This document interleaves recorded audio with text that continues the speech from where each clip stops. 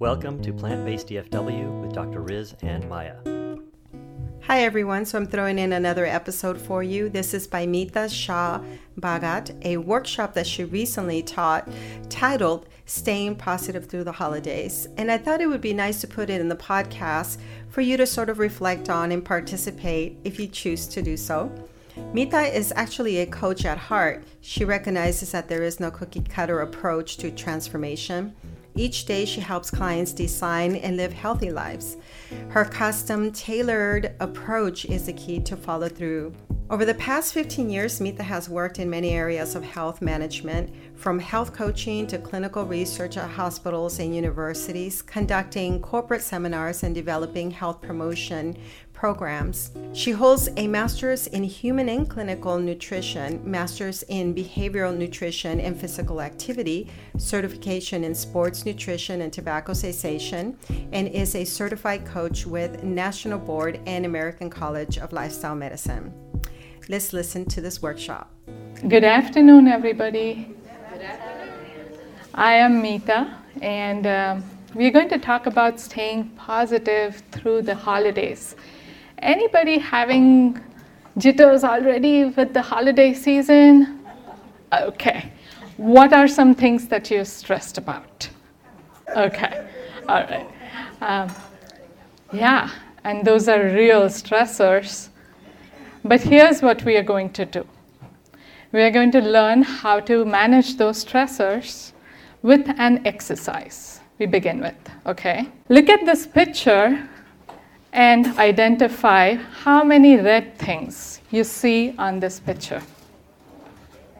Count the number of red objects, or how many times red occurs on these pictures. Count the number for me. So we have 14 of those. We have range from 3 to 14. Now, how many blues were on there? The point that I'm trying to make over here is, when we are focused on that red, we do not see the browns, we do not see the blues, we do not see the green. The pictures are the same in front of us. Our reality is what we choose to focus on, right? And that's exactly, are we looking at the negative things that need to be changed in the current moment? Or are we looking for the positives and how we can build on that? And that's what we are going to focus on. And it's a lot of information that I'm going to share today is based on the topic of positive psychology. We're going to talk about 5 pillars of positive psychology. The first one is positive emotions, engagement, relationships, meaning, and achievement. Now, how did positive psychology become popular? In 1970s, Dr. Martin Seligman was the president of American Psychological Association, and he said that all this time we are studying about mental illnesses and how to fix those. What about those who are really successful? What are they doing differently? What if a normal person wants to live more happily? How do we get them there? And that's how that became an important area of study. We also found out that people who are happier have longer to live. They are also less sick. And so there were interest groups who wanted to fund such studies. And that became quite a few studies were done after. So let's start with positive emotions. What are the thoughts? We think about cheerfulness, happiness, partying, enjoyment. But there are some other aspects as well that are important. Being creative, being in awe, being surprised. Those are all positive as well. Now, cheerfulness, not all of us are cheerful. There is some genetic aspect to it. But that doesn't mean that we cannot be happy, right? I'm going to share a couple of studies with you, and I'm going to dig into a lot of studies over here just because I feel like they give validity to this information. In one of these studies, a sophomore class was taken a picture of, and that was sent into the picture was printed in the yearbook. Scientists at Berkeley University contacted these students 30 years ago. Okay? And they reached out to them to find out how happy they are in their lives. Of statistical significance, they found that in women, there are for all of us, not just in women, but for all of us, there are two kinds of smiles. One smile is called the Duchenne smile, something we smile from our heart. And that is not something we can see by our lips. That's something we can see by the muscles under our eyes. Okay? And there's the second smile called the non-Duchenne smile, which is just a photograph smile. And among women who had a Duchenne smile, 30 years later, they were much happier in their lives. They were much, if they were married, they were happily married. Whereas the other group was not. And so that was an astounding study. And this is not just one glimpse. There are quite a few studies that support that. Another remarkable study was done with the nuns. When they were getting started on their journey, they were asked to write an essay. Why are you joining? Why are you aspiring to become a nun? The nuns who had in their essay one positive word, something like, I'm eager to serve the Lord, were at 60 years later, they were more likely to be alive. 90% of those nuns were alive, whereas 52% of the other group that had not even a single positive word in their essay were alive. Okay? At the age of 94, 52% of those nuns that had a positive word were still alive, whereas only 12% of the other group were alive. So there's a lot of it. If we have those positive emotions, we are more likely to be happy and live longer. Now on your paper, you will see your first question. What are the 3 things that you're thankful for today? And why do you think they happened to you? If you want to take a moment to write that down. Now my second question to you over there is, what do you look forward to tomorrow? All right, we will move on to the next one, engagement. Now there are 2 positive emotions. One is pleasure, the second one is enjoyment. Anybody wants to try out what's the difference between the 2? He said pleasure is short-lived, engagement can be long-lived. That's true. Pleasure is in some ways we are meeting our immediate bodily needs. It could be thirst, it could be hunger, it could be sleep. Enjoyment stretches us emotionally, creatively. Okay? We do want to have be involved in any activity that engages us. It stretches our mind with our skills, with our creativity, and with our emotions. Now, there's some interesting research done around engagement where the activity needs to be challenging enough that it's out of your comfort zone. Otherwise, it's going to bore you. But if it is too challenging, it's going to cause you anxiety, which is what you don't want. So having that right mix is going to be helpful. Now, there was this interesting information that I came across with the Lego company. There was a time in the journey of the company when they were not making as much profits. And so they needed to figure out what's going on. They had created these blocks that the kids could put together, and they tried to make it simple, big enough so that the kids can put it together and say, wow, I made a giraffe, I made a car. But yet, they were not making profit.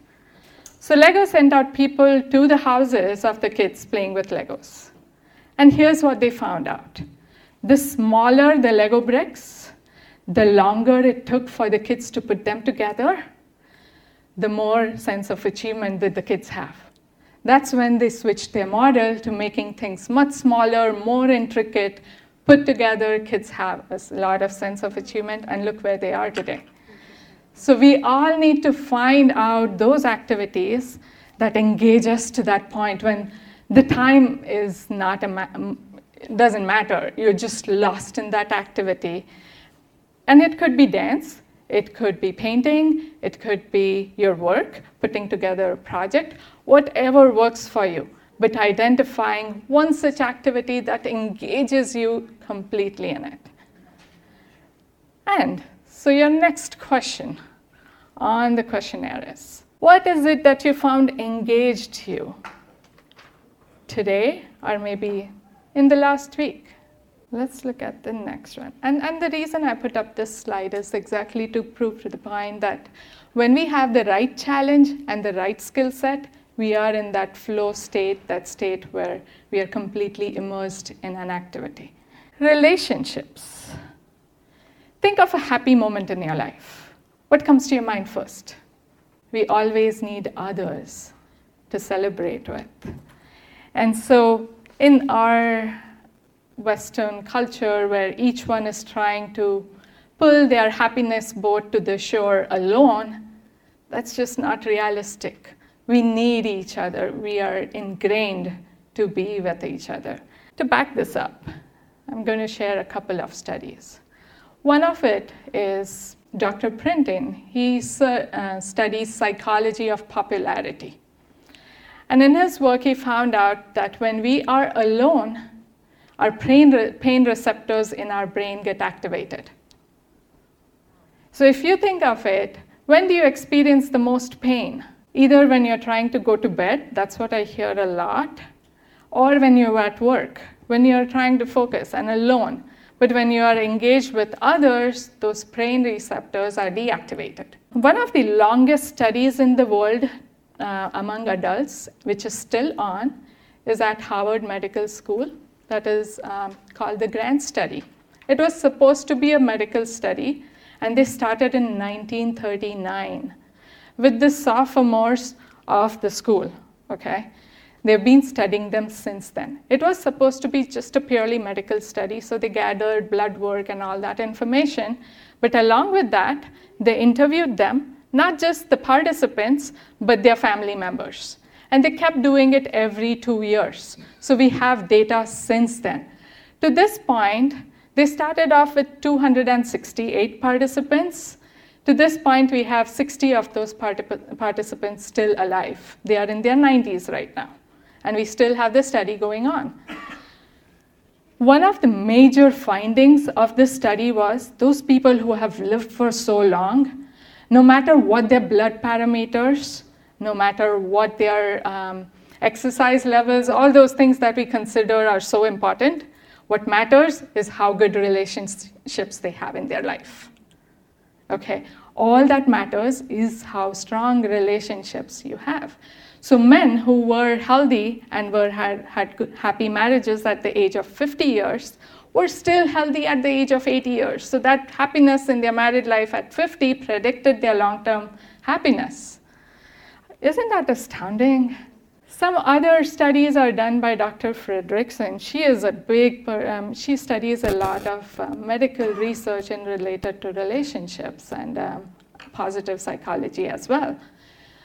She found that relationships determine if your blood sugar levels are stabilized, if you have hypertension, inflammation, cancer, Alzheimer incidences. All of these conditions can be reduced in their frequency or intensity if you have good relationships in your life. So my question to you now, who are those people in your life that nurture you, that you connect with naturally, that bring that depth to your living? And my follow-up question to that is, how will you make sure that you stay in touch with them, spend quality time with them? How frequently do you want to make sure you connect with them, and how? Some humor here. Meaning is our next one. Why we are on earth. Okay. Why are we here? I have asked my question this quite a bit. Where do we find answer to that question? Many of us join religious groups, spiritual groups to find that answer. But honestly, you could find that answer in your work. It could be belonging, being employed with a bigger organization. It could be volunteering for a cause. It could be many other places that we can find that meaning to our life. The questions we need to ask is, what am I doing today that is going to be beneficial to others? And how my work, how those people are going to benefit others as a result of my work. Many of us in this culture today look for material goals and meaning in our life based on material goals that we reach. But that's not always the case. Studies has found that, or not studies rather, it's our own experiences, right? Once we are more fulfilled with our needs, if we have enough, if we are financially secure enough, we are looking for that further meaning. Why am I doing what am I doing? What brings me to work every day? And so finding that meaning is important. For those who haven't heard, a journalist named Dan Buettner went around the world identifying 5 places that had the most centennials, the people who lived for 100 years or longer. And these were not just alive. They were alive physically in the sense they were independent, and mentally as well. They were contributing members to the society. And what did they do differently? And he identified 9 qualities that were important among these people, one of which is having a higher purpose of meaning to your life. So it's important that we know what our purpose in life is. And for that, there's that next question on your questionnaire. What brought meaning to your work today? Another question you might want to ask is, what did you learn that was helpful to you? The last one over here is accomplishment. Sense of achievement. Having a bigger target to achieve, something that's more challenging than what you've done so far. And that sense of accomplishment does nourish us in a way that we are happier. Dr. Duckworth is a researcher who studies a lot of it in kids. And she found that kids who had a higher IQ, who were gifted, were not necessarily successful.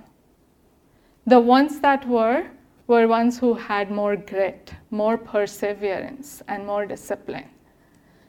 And so it does take these characteristics to achieve something in life. We all know that. But having a goal is equally important to work towards. There was one other study done with housekeepers. They did house cleaning. They were doing what they were doing. They were just told that the work that you do meets the recommendations for physical activity for you. That is around 150 minutes a week. But your work is enough to meet that activity. You know what they found in 2 weeks? That these people were not doing anything different, but they lost weight. They started eating healthier. Just knowing that what I'm doing is helpful, is meeting those requirements, made them accomplished enough that they started getting healthier. So we all need to know that we are successful. And more often than not, we are not giving ourselves credit for the hard work that we do. And so for that reason, you might want to ask yourself this last question over there. What did I do that made me feel accomplished? And so, now looking at all this information that you have learned, or rather not thought of earlier, but you have put together now in front of you, think about how you would like to celebrate your holidays this year, incorporating these things in your life. How will you include these in your life? I'd love to know, how did you incorporate those? And in the new year, I look forward to your messages.